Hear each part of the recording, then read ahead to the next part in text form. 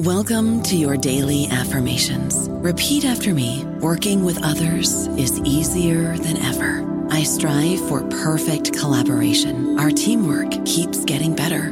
Yeah, affirmations are great, but Monday.com can really get you the teamwork you desire. Work together easily and share files, updates, data, and just about anything you want all in one platform. Affirm yes to start, or tap the banner to go to Monday.com. It is Ryan here, and I have a question for you. What do you do when you win?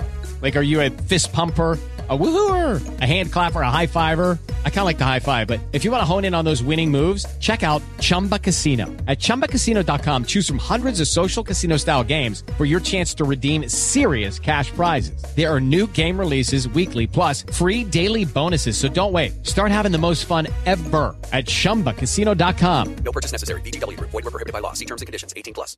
Hello, everybody. This is Marshall Poe. I'm the editor of the New Books Network, and I'd like to tell you that we have a new and improved website. It has two new features that we think you'll love. One of them is a vastly improved search engine, so that when you type in keywords, you'll get a bunch of episodes really quick. The other is the ability to create a listener account. And in that listener account, you can save episodes for later listening. So you can create a kind of listening list. We think these features are neat, and we think you'll enjoy them. Please visit the site today.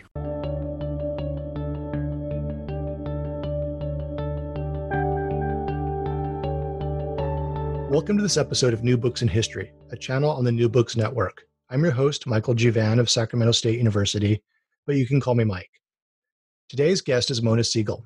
Professor Siegel earned her PhD at the University of Wisconsin-Madison and is now my colleague at Sacramento State University.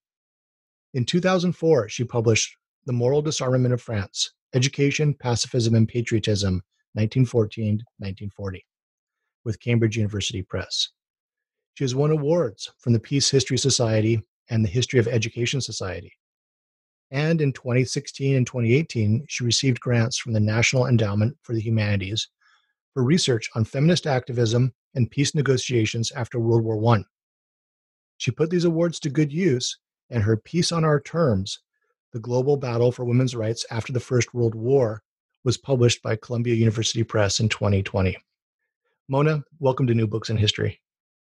Thank you. So let's start off by telling us a little bit about yourself and how you came to study the history of peace, and also for this project, the history of women's activism. Well, there was a lot of serendipity in it, I have to say. And first of all, Mike, thank you so much for hosting this interview with me. I entered college initially as a business major, and thought that I was going to scale the walls of Wall Street or something along those lines, and very quickly realized that wasn't my destiny. But as an undergraduate, I didn't study history. I studied French and international relations, and my big goal was to become the ambassador to France.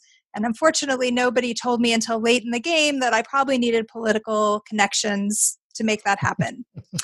And so my vision of the future began to change largely because of a challenge that I was issued by a college roommate who was a women's studies major. And she insisted that no matter what the class was before I graduated, I need to take one class in women's studies. And I took her up on that challenge my last year in college and signed up for a class on the history of women's pacifist movements in the United States. And in that class, that was the first time I was asked to descend into an archive at the University of Colorado in Boulder, where I was a student. In the bowels of the library, they hold the papers for the oldest women's peace organization in the United States, the Women's International League for Peace and Freedom. And for that class, I was able to delve into those archives, reading 100-year-old letters and minutes from women who were determined to put an end to war in the midst of and at the end of World War I. So I began to learn about this topic through their eyes, fell in love with the process of archival research, and became passionate about the topic, and eventually entered graduate school and became a historian. So in the end, in my PhD and in much of my early research, I moved away from studying specifically women's movements. But in all of my research, whether it was education or organizing, the common threads were internationalism, feminism, pacifism, and anti-imperialism. Those have been the animating ideas that have driven my research all along. Well, that's fascinating. I did not know that my colleague was initially a business major and was on track to be ambassador to France as well. Debatable, but yeah. um, but most of your work has graduate work, and then the first part of your career was specifically in French history. And now with this book, there's this shift to a much more global topic where you bring in the history of women from the United States, China, Egypt, and elsewhere.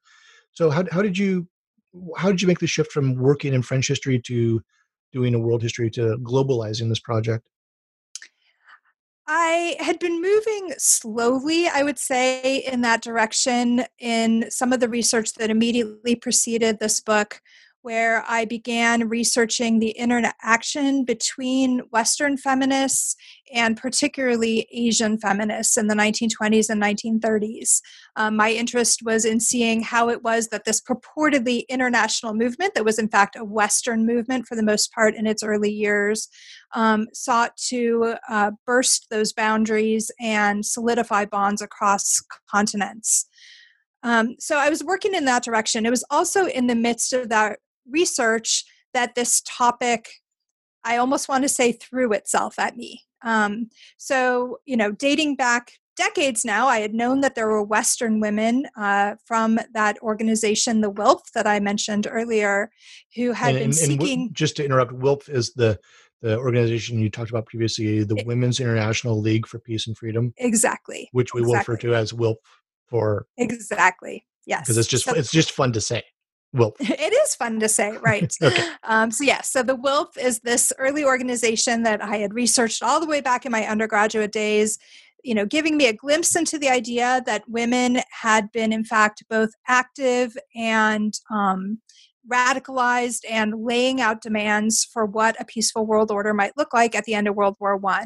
But for all those decades after I left my undergraduate work, I assumed that they were an anomaly. I assumed that they were kind of alone. My history books on World War I and the Paris Peace Conference never talked about them or any other women.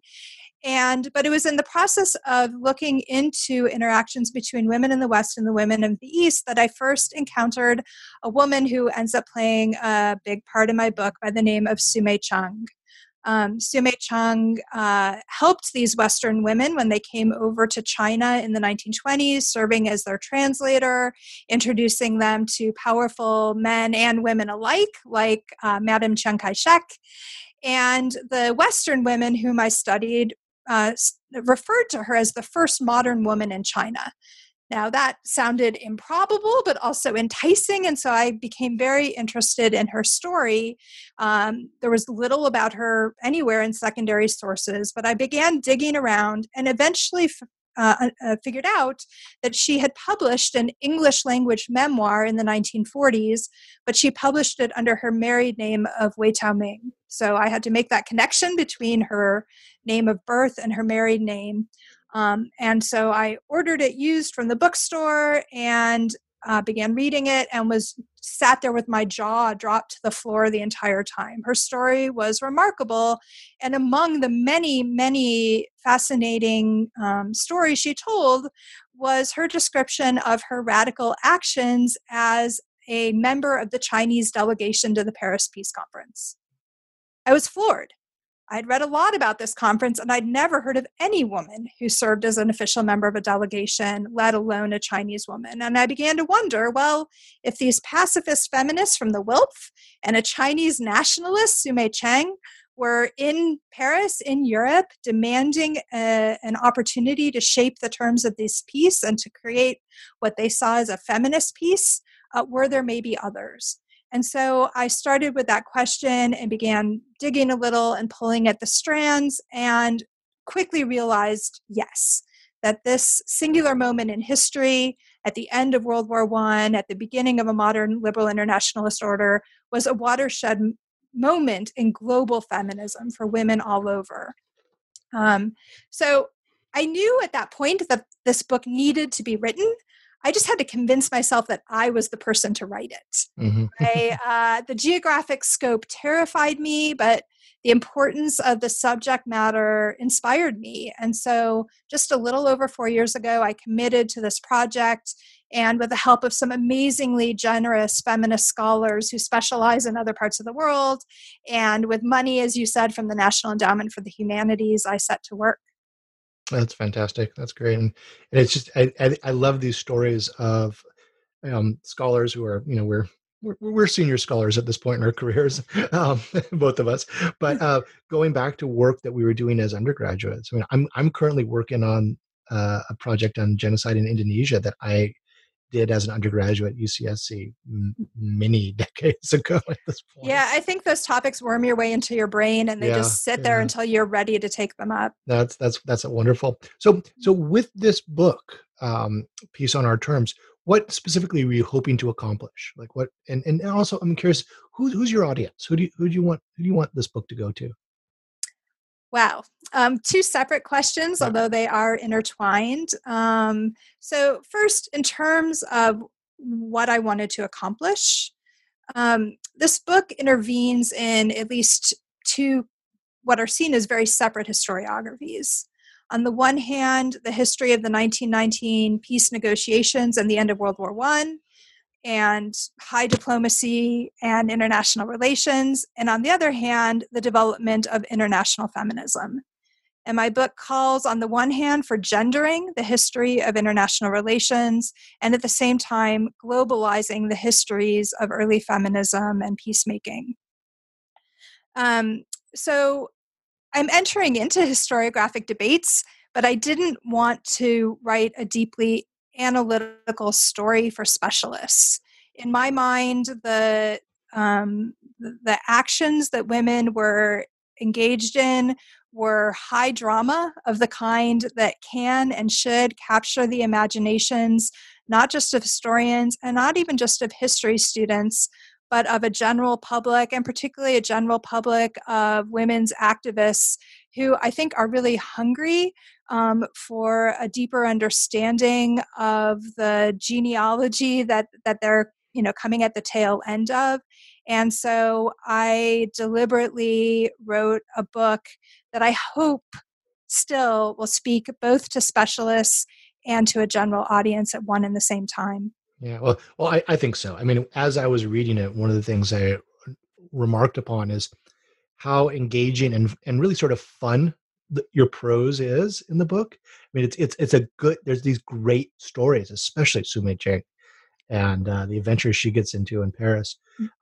At the same time, it is not sort of fluffy pop history. I mean, it is very well researched, excellent footnotes. I mean, I'm always flipping back and forth to the end notes and looking at the sources, and it was a wonderful combination of scholarly endeavor with very, very readable prose, which many of us who write scholarly works don't always accomplish.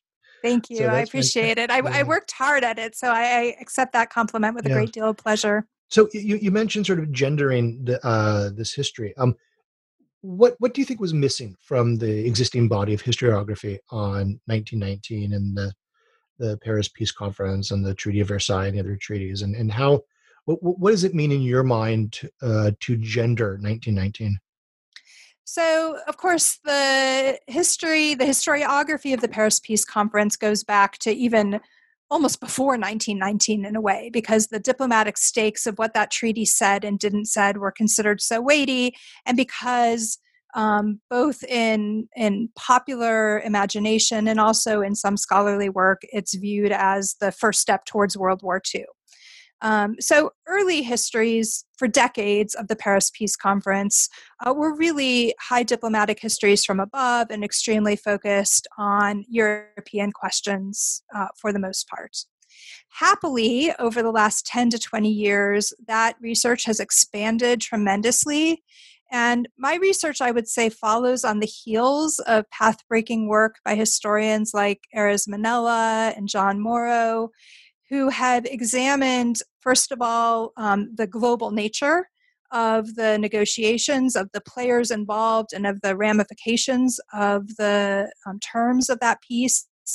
And also, particularly, how deeply embedded imperialist and racist assumptions were in the world order that was crafted by the great powers at the end of World War I. So these scholars helped cast the peace conference as a truly global phenomenon and looked at the ramifications of world leaders' failure to act on their promise to build an international system rooted in democracy and national self-determination, which is what they had called for. So this early work paints the peace conference as a defense of imperialism. My book demonstrates just how hard male statesmen worked to contain feminism and to defend politics and foreign affairs as a masculine sphere. Now, this was true of the big three, Wilson, Clemenceau, Lloyd George, but it was equally true of many of the colonial nationalist men who came to Paris demanding national self-determination, but who were ultimately unwilling to extend right of individual self-determination to country women. So my book really demonstrates not just the importance of women's activism at this moment in 1919, but of the defensive posture of statesmen in defending a patriarchal world order. Excellent. Right. So it's not, and I work with this with my graduate students all the time, the difference between women's history and gendering a history. I mean, yes, there's lots of women's history in here, the experience of these individual women and sort of blocks and groups of women, but also putting a gender perspective on this history. And and in that regard, the book's just fabulous. Excellent. So before we really get into the book in depth and start picking apart chapter by chapter, was wondering about what's going on in 1918, 1920. I mean, this is mostly American listeners on the podcast. They're familiar with this is the final push for extending voting rights to women in the United States. But what's going on globally to create this global moment of women's activism? Great question. And there's really kind of several things going on at the same time.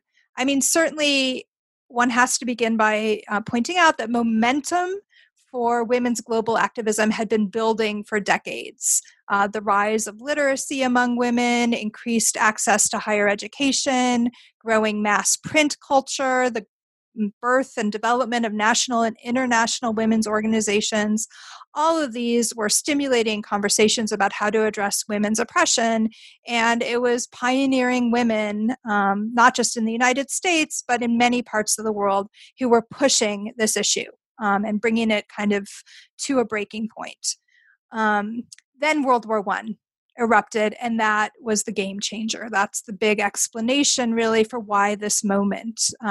In Europe, in the British Commonwealth, in the United States, women's contributions were central to the war effort. Women believed they had proven their patriotism, their political maturity, their preparation for full citizenship.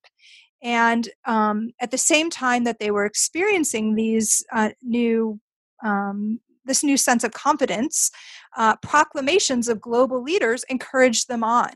Woodrow Wilson at the top of the heap, right? Announcing when America entered the war, the world must be made safe for democracy. Peace was to be rooted in national self-determination and social justice. And these ideas to women were a clear kind of clarion call for them to finally step up and take their place in the global order. So when World War I ended and these leaders convened in Paris at the Peace Conference in 1919, female activists all over the world were determined to hold statesmen to the world. To their word. Dozens came to Paris to do so, others acting out at home, all of them seeking to utilize the unique promise of this moment to advance women's rights. Great, yeah. So let's get into the book. It's composed of a prologue and 6 chapters. Each chapter builds on the next, but also for people thinking about possibly teaching the book, individual chapters work work well on their own. I mean, I love books like that where things build on each other, but you can also pull things out and assign that for students. Um, how did you select the various case studies? So the book, just to lay out the framework, the book is in many respects a snapshot of a single year in history, right? It's a snapshot of 1919. So all of the case studies in my book highlight women whose political activism was spurred specifically by the end of the war and the peace negotiations. That's the unifying theme, the unifying element among them. Whether they were mobilizing, crossing oceans or crossing continents to get to Paris in order to express their wishes and demands, or whether they were doing so at home, all of them were speaking to a global audience. All of them were seeking to intervene in diplomatic conversations and foreign affairs conversations of the day. So while there are many other case studies that I would have loved to have thrown in the end, I constrained the book to those that were most directly inspired by the end of the war and the negotiations that had opened in Paris. Okay, that makes sense, and that actually answers a couple of questions I had. I picked up the book, and I'm like, okay, it starts in January 1919. We're going to start with, this horrifying event of Rosa Luxemburg's murder at the hands of the Free Corps, the proto-fascist demobilized soldiers. So I could see why Rosa Luxemburg doesn't quite fit into that. And also I was wondering, why not the experience of Soviet women who were, it's a civil war at this point, but it's some of the early social and cultural experiments that characterize, I don't know, the good years of the Soviet Union before Stalin's reaction set in. So that makes sense why that would not really fit into this narrative. Yeah. Yeah. And actually, in a couple of the early outlines I had for the book, I had kind of traced out a potential chapter on Soviet feminism, because the timing works, right? I mean, that period, 1918 to 1920, is exactly, or late 1917 to 1920 is when, women in the Russia, Soviet Union gained the right to vote, gained the right to divorce on equal terms with men, all kinds of rights, and also organized the Women's Commission, I guess, of the Central Party Committee. So the timing is there, but the impetus wasn't the same, and they weren't in conversation with other global feminists because of the revolution and because they were so isolated politically in that moment in time. Right. Okay. That makes a lot of sense. So, okay, well, let's get into the book and walk us through some of these chapters. So, chapter 1 is entitled "A New Year in Paris: Women's Rights and the Peace Conference of 1919." It describes a group of women who traveled to Paris to push for women's rights. Tell us a little bit about them, their goals, and their achievements, and some of the obstacles they faced as well. Absolutely. So the book, or the chapters, I should say, flow vaguely chronologically. So, to answer the first question of why start there, these were the women who were already on the ball in January of 1918. And my chapter opens with a French feminist by the name of Marguerite de Witt-Schlumberger, who was the head of the major suffrage society in France at the time, and also a member of a vice president of the big International Suffrage Association. But she was there on the ground in Paris and knew how rapidly the negotiations were coming together and proceeding, and knew that if women were going to get their voice in there, that they were going to have to act quickly. So my chapter 1 examines the conference organized by Schlumberger and French feminists that they ultimately called the Inter-Allied Women's Conference. Importantly, it was inter-allied. It was only women from the victorious nations who were even able to travel to Paris, let alone would have been invited by this group at that time. But women from Europe, the United States, from some of the British Commonwealth, New Zealand, and South Africa, who came to Paris, organized in this conference. They first met on February 10th, and they met nonstop for the next 2 months. as they lobbied the peacemakers in their staterooms, out in the streets, wherever they could track them down, demanding representation for women at the peace conference and demanding recognition of women's fundamental political rights, first and foremost, but also economic and social rights in the eventual peace treaty. Scholars have known that this conference took place, and you'll see brief references to it occasionally in general histories of the Paris Peace Conference, but very little has been known about it for a very interesting reason, which is that the archives that these women kept, because they knew they were engaged in something very important, these papers that these women kept were seized by the Nazis when they invaded France during World War II. And they were hauled off to Berlin. And when the Soviet troops arrived in Berlin, they were hauled off to Moscow. And so they've been buried in Russian archive for most of the 20th century. They were only repatriated to France relatively recently. And my book is one of the first, if not the first, to delve deeply into them, to understand the incredibly important work that these women did. And that doesn't get at everything, but I will just say Marguerite de Witt-Schlumberger, over the course of the winter and spring of 1919, met face-to-face with Woodrow Wilson on 4 separate occasions. This is at a period of time when many male nationalist leaders and others couldn't even get a foot in the door. So they were very much riding the tails of these great statesmen, and ultimately they were able, in a smaller way than they had hoped, to affect the eventual peace. Yeah, I mean, famously, Ho Chi Minh couldn't get his foot in the door. He presented himself representing the Vietnamese people, but exactly, that was not going to be the case. And that's an interesting segue into the next chapter. Chapter 2 is entitled "Winter of Our Discontent: Racial Justice in a New World Order." And this adds race to your gendered analysis of 1919. So what was your argument in this chapter, and what's the story you tell here? So chapter 2 takes us into February of 1919 with the staging of the Pan-African Congress. And that is one component of the story that I tell in this chapter.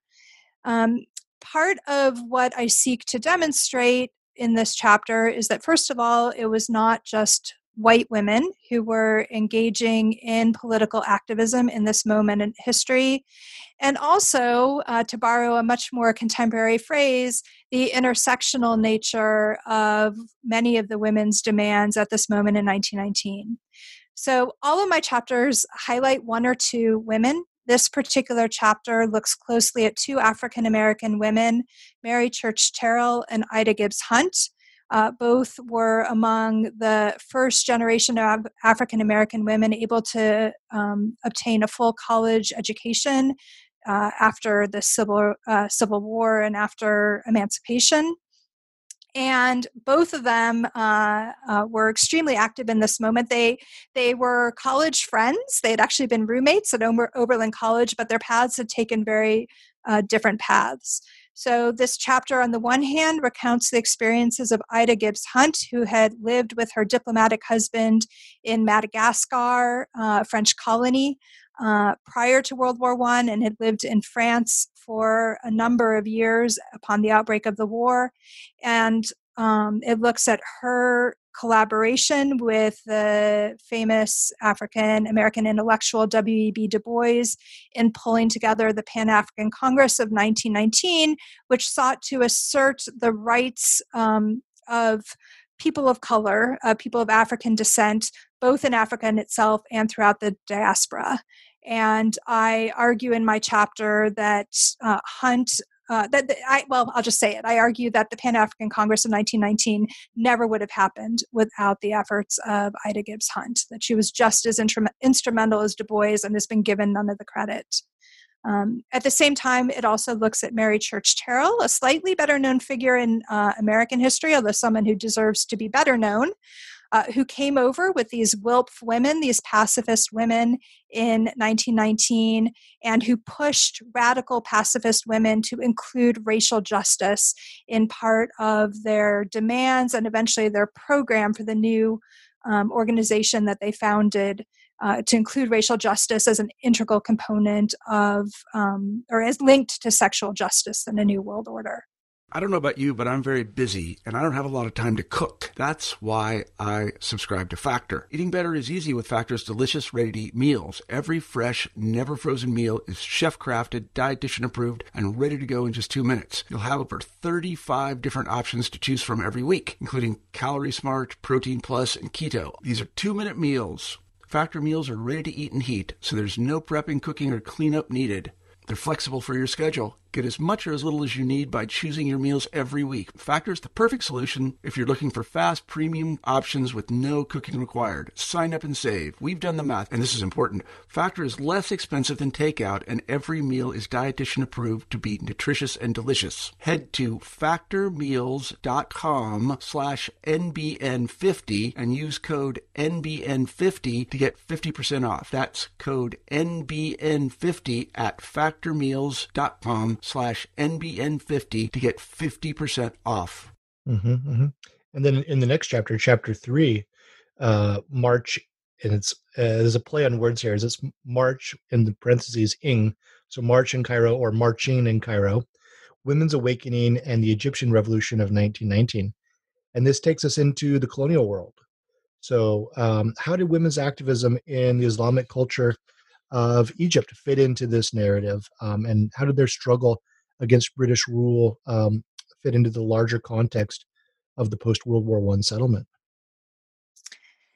So Egyptian feminists were extremely active in and central to what is known in history as the Egyptian Revolution of 1919 or the March Revolution of 1919. So very, very brief background. Egypt, which had been under Western domination for decades, became a full protectorate of the British Empire during World War I. But the British had hinted that when the war was over, that would pave the way for independence.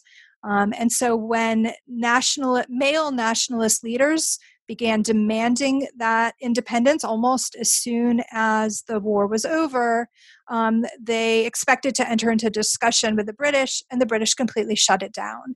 And so they moved their demands into the streets, and at that point in time, women became deeply involved in the movement. This chapter focuses on a very wealthy Egyptian woman by the name of Hoda Sharawi, who was married to a cousin of hers who was at least 3 decades older than her. It was a marriage that she had resented but had come to accept. And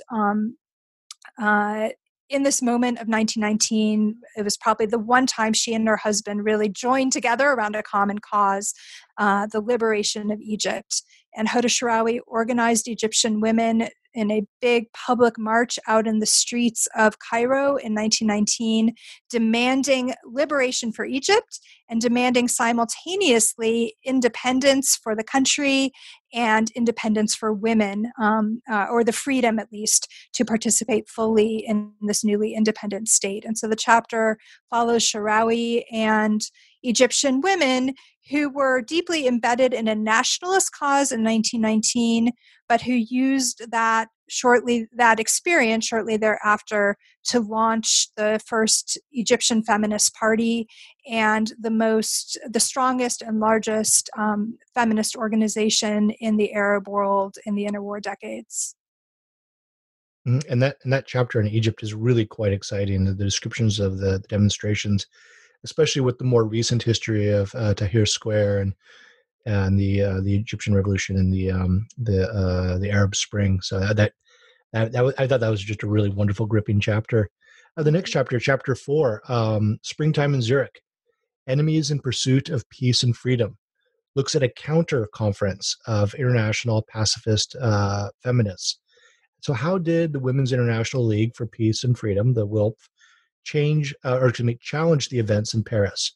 And what was their response to the Versailles Treaty and the settlement?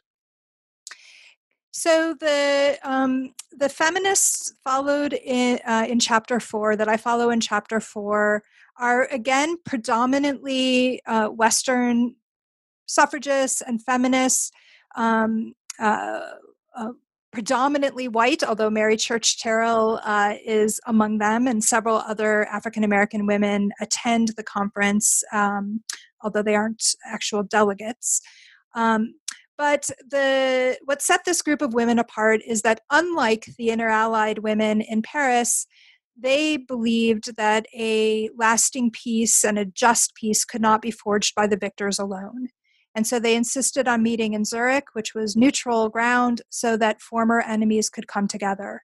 And so women from England and the United States, eventually France, and then Germany and Austria met together.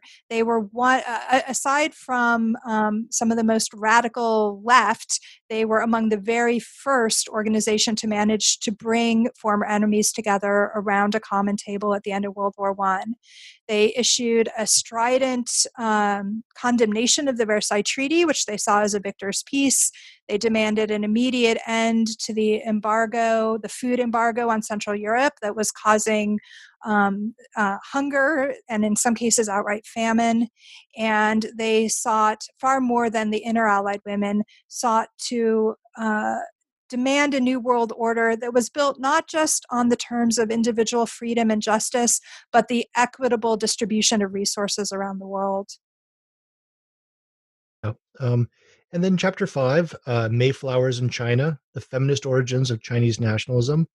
This focuses on Su Mei-cheng, and she was China's first female lawyer and judge, and also the only female delegate to the Paris Peace Conference. So what did she bring to Paris in 1919? And more generally, why was it important for you to include China in this history centered around the Paris Peace Conference?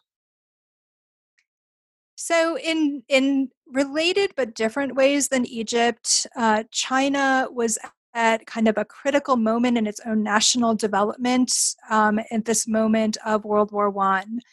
Just prior to the war, revolutionaries had finally toppled, the Qing Empire, and had struggled to establish a republic that was on barely even shaky grounds when World War I broke out.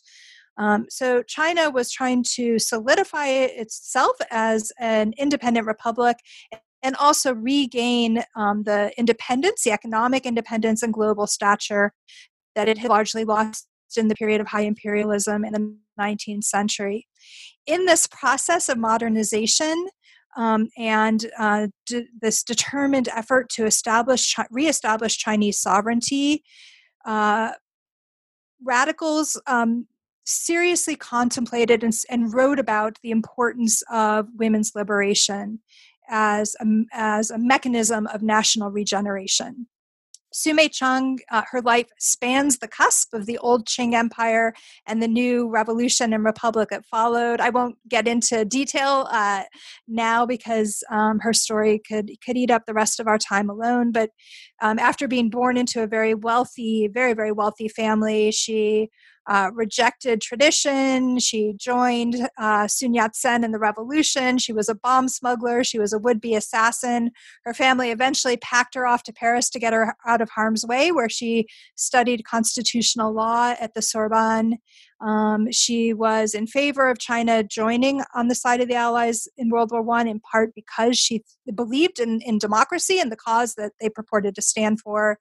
And because of her unique set of skills and circumstances, when the time came, the Southern government in China appointed her as a member of the Chinese delegation, specifically responsible for communicating with both Western and Chinese media and for representing Chinese women at the peace conference. Great. And in chapter 6, Autumn on the Potomac, Women Workers and the Quest for Social Justice, this brings in a discussion of labor activism. Tell us about the women you profile here and their contributions. And I'm curious about how the women in this chapter challenge some of the class and racial structures of the world in 1919. So this final substantive chapter brings us up to the autumn of 1919, which is when this organization born out of the peace negotiations, the International Labor Organization, which still exists today, to kind of monitor and help structure labor relations around the world. This is when it first met in Washington, D.C. in October, November of 1919. This chapter profiles two female activists on both sides of the Atlantic. So on the one hand, a French labor activist by the name of Jean Bouvier, who knew a childhood of extreme poverty, had to help support her family as like a 13-year-old working in the silk mills around Lyon, but who became a dedicated labor activist and also, kind of rare, spanned the divide between labor activism and feminism. And so she, among others, helped push an agenda of economic rights, and particularly the rights of women workers at the Peace Conference. She was eventually she and others were joined by two American women who'd been sent over to Europe by the Women's Trade Union League of America, one of whom was a woman by the name of Rose Schneiderman, a Russian Jewish immigrant who had also known desperate poverty in the garment trade of the Lower East Side, who'd become an important labor organizer. And so both in Paris at the Peace Conference and then in Washington, D.C., these women worked together and with others in order to try and encourage global leaders to see the well-being of workers generally, and particularly women workers, as essential to creating the terms of stability and international peace. And I look at particularly at their efforts to secure a convention on paid maternity leave, and also to regulate the conditions of women's work that emerged out of this 1919 ILO conference. Yeah, and then in the conclusion of the book, you actually there's a surprise appearance by someone who I was not expecting, Benito Mussolini, addressing an international women's conference in Rome, and I think it's in 1923, 22, Correct. 23. 23. Why did you end with that, and with the figure of Mussolini, who it was so striking and so depressing to encounter after these various sort of uplifting, optimistic stories? So the epilogue, as you said, leaps ahead 4 years and takes up the question of legacies. What did all this activism amount to? And I wanted to show two things to some degree in the chapter. One is that these individual stories, which, as you said, kind of overlap lightly as we work our way through the chapter, but are very much independent in many respects, do and did come together. And many of these women, most of the women I discuss in my book, attended this conference of the International Women's Suffrage Alliance in Rome in 1923. So on the one hand, I wanted to show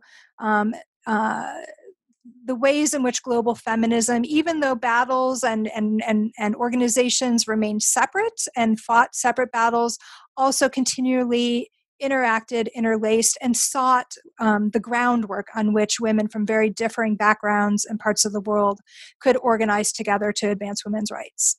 The second thing, though, that I show, because this did take place in Rome after the March on Rome and after Mussolini's fascist party came to power, was the incredibly difficult road that laid ahead. And the fact that while women managed to achieve remarkable results given what they were up against in 1919, whether it was the full entrance of women into the League of Nations, an incredibly progressive convention on paid maternity leave. They had made real and tangible accomplishments. By the same token, the essence of the global order that had been preserved was still a patriarchal one, and it was one that sadly, among other things, was going to give rise to fascism in Europe and militarism and imperialism in Japan, and ultimately the vision that women had for a peaceful world order was put off for many decades, and in many respects we're still fighting for it today. Yeah, absolutely. And so, I mean, this book introduces so many amazing women, some famous and some that, I don't know, we could quote Trotsky and say that you rescued them from the dustbin of history, at least for, probably American readers. And American readers are going to know Jane Addams, but may not recognize some of the other figures such as Sumei Chang from China, or Huda Sha'ari from Egypt. Who personally, who is your favorite, Mona? Who are your heroines from this book? Like who would you want to hang out with and have coffee with? So I feel like to some degree you're asking me who was my favorite child, which is, never a terribly fair question. But I actually do have an answer to this question, and I think I've probably already given away my hand. Sumei Chung, among the group, is the one. She's the one who inspired me in the end to feel as though I had to write this book, and her story is absolutely mind-blowing. I've only touched on the tip of it here, after really, I would say, becoming the key player in determining whether or not China was willing to sign the Versailles Treaty at all. She went on, as you mentioned, to become the first judge and female judge and lawyer in China. Right. But I'm sorry, Mona, I need to interrupt. So did China sign the treaty? I think you're going to have to read my book if you don't know already. But I will just say that the determining event as to whether or not it happened involved Sumei Chung holding up a Chinese delegate in a garden in a Parisian suburb with a rosebush gun. And if that doesn't entice you to read my book, I don't know what will. It's an amazing story, and the afterlife of that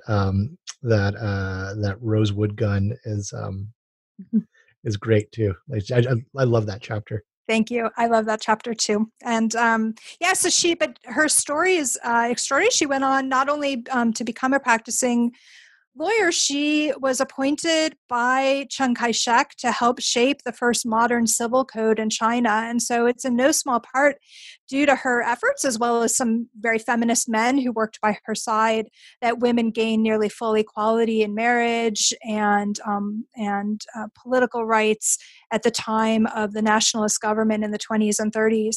And part of the reason I'm so committed to her story is that she's been utterly lost to history, not just in the United States. And she died in Los Angeles. She has a close connection to the United States as well, but also in China. And that's because while Sumei Chung was a radical and a revolutionary and a nationalist, she was not a communist. And so after 1949, her life story and the important role that she played in helping secure Chinese women's rights has been, I would say, deliberately forgotten by the party. By the party, yes. Yeah, and the official narrative of the People's Republic of China. And wasn't she also dean of the law school in the University of Shanghai? The law school in Shanghai. She was the head of that for a number of years in the 20s and 30s. Just a remarkable figure. She eventually ended up marrying a man whom she met a Chinese man whom she met in law school in Paris, by the name of Wei Taoming, who was a powerhouse unto himself as well. And he became the ambassador to the United States from China in the midst of World War II. And so she moved to D.C. as his wife.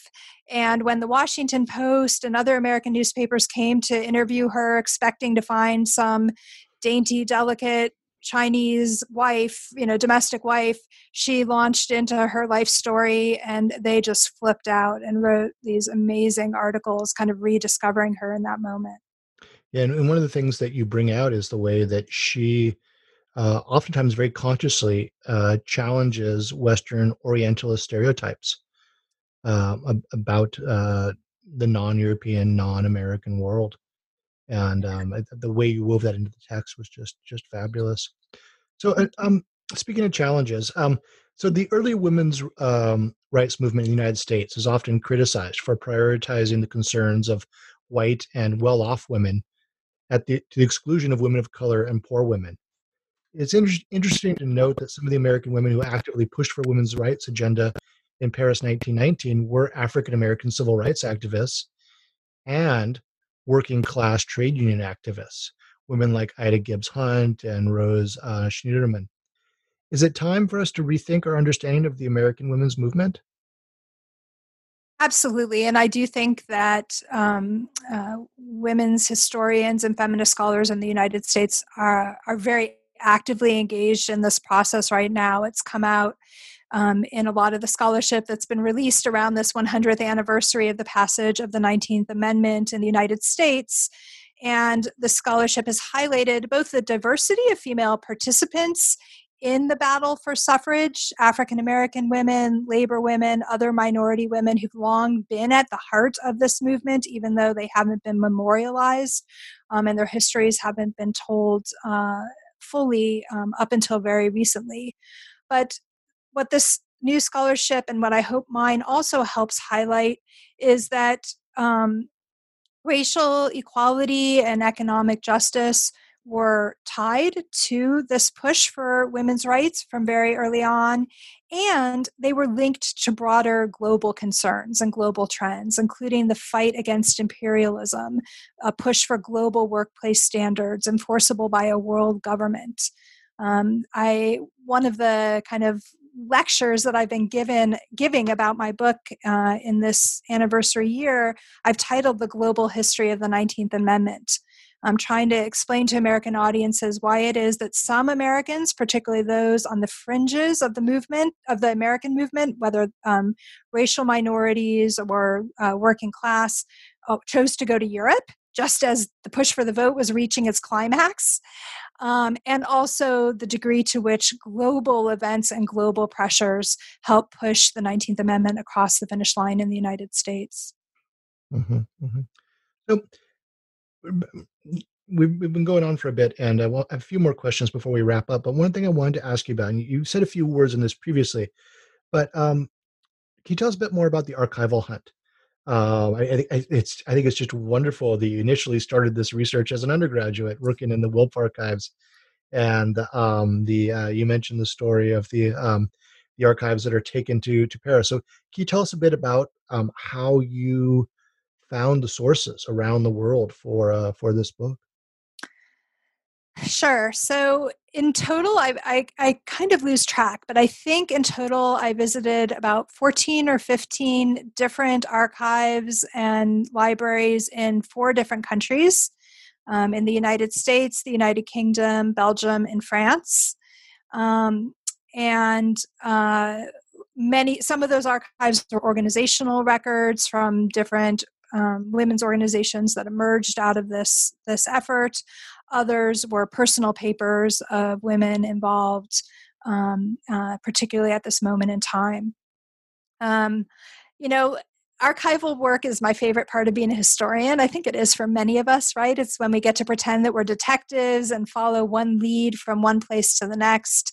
But for example, just to put together that first chapter about the Inter-Allied Women's Movement, the papers, the letters back and forth, the minutes from various meetings were scattered between archives in London, Manchester, Angers, France, and Paris.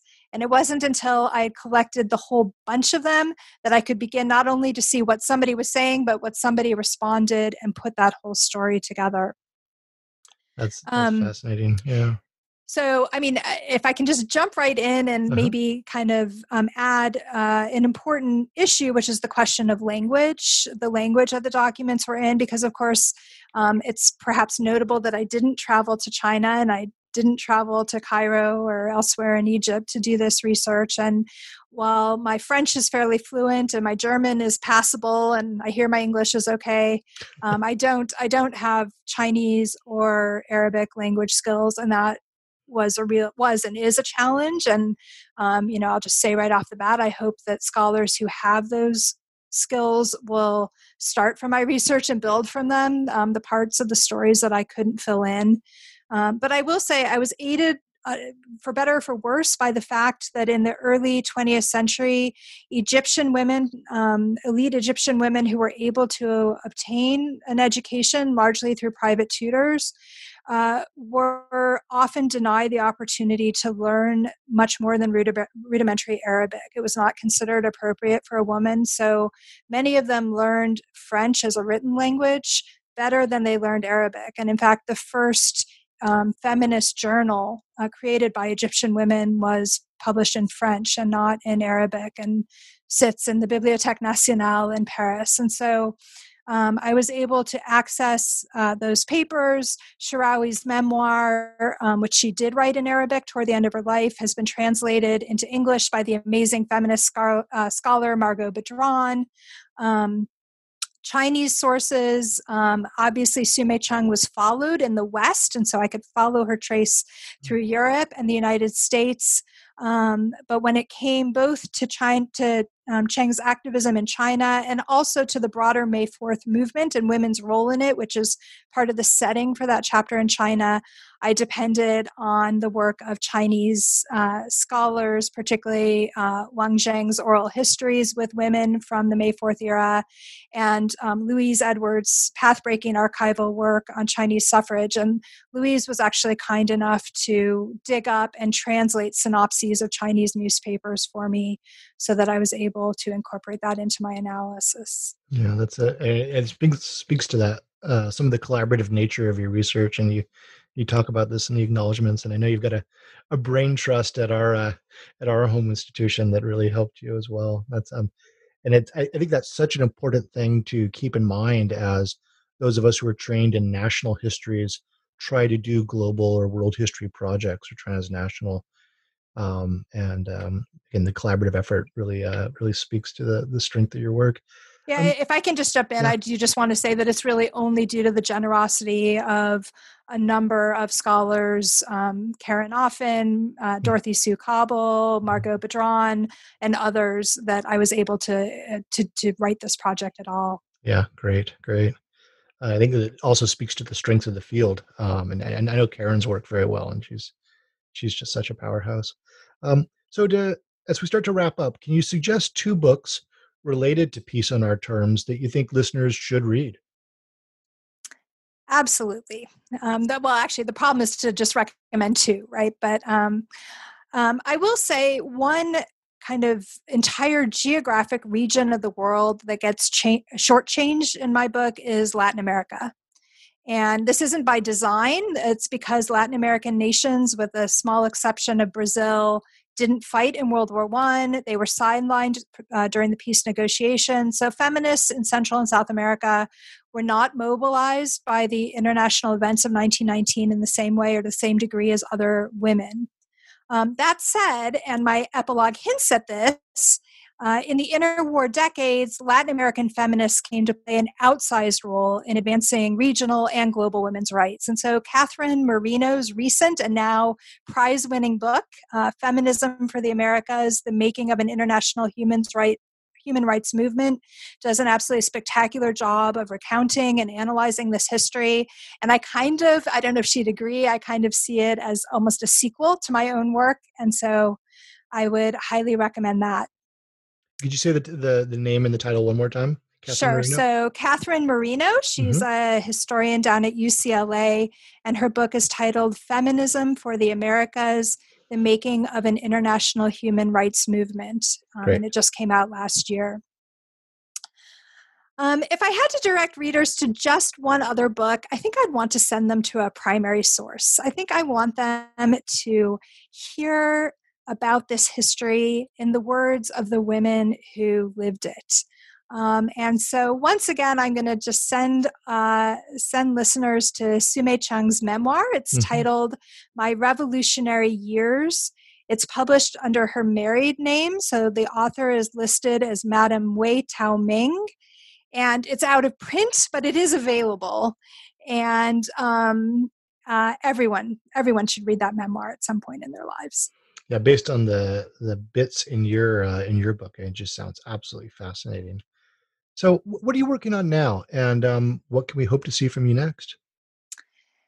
So, I mean, at this exact moment, I am still kind of, deeply in this book. I've been, at least up until very recently, giving public lectures related to the 19th, the commemoration of the 19th Amendment. Of course, we are recording this in the depths of COVID-19 shelter-at-home policies in California. So a really unfortunate time to have a number of book talks scheduled, and I feel for you.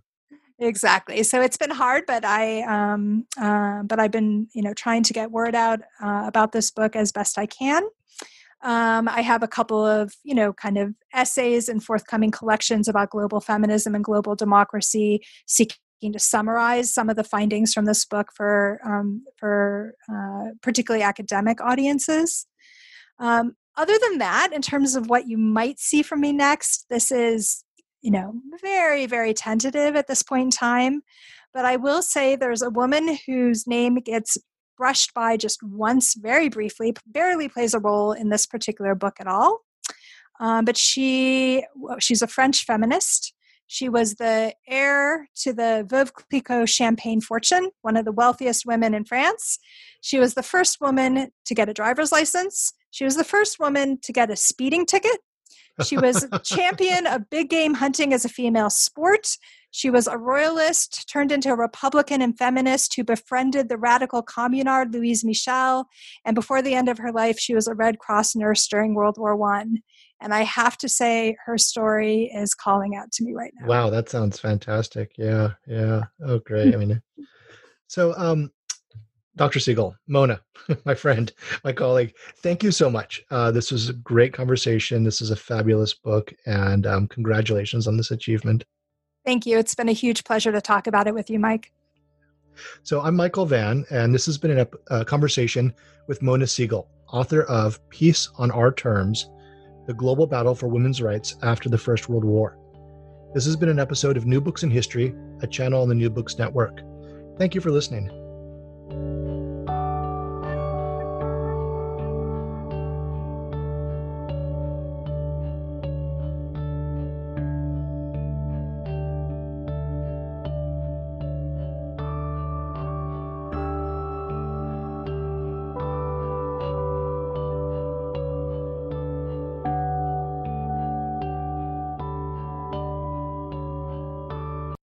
With the Lucky Land Slots, you can get lucky just about anywhere.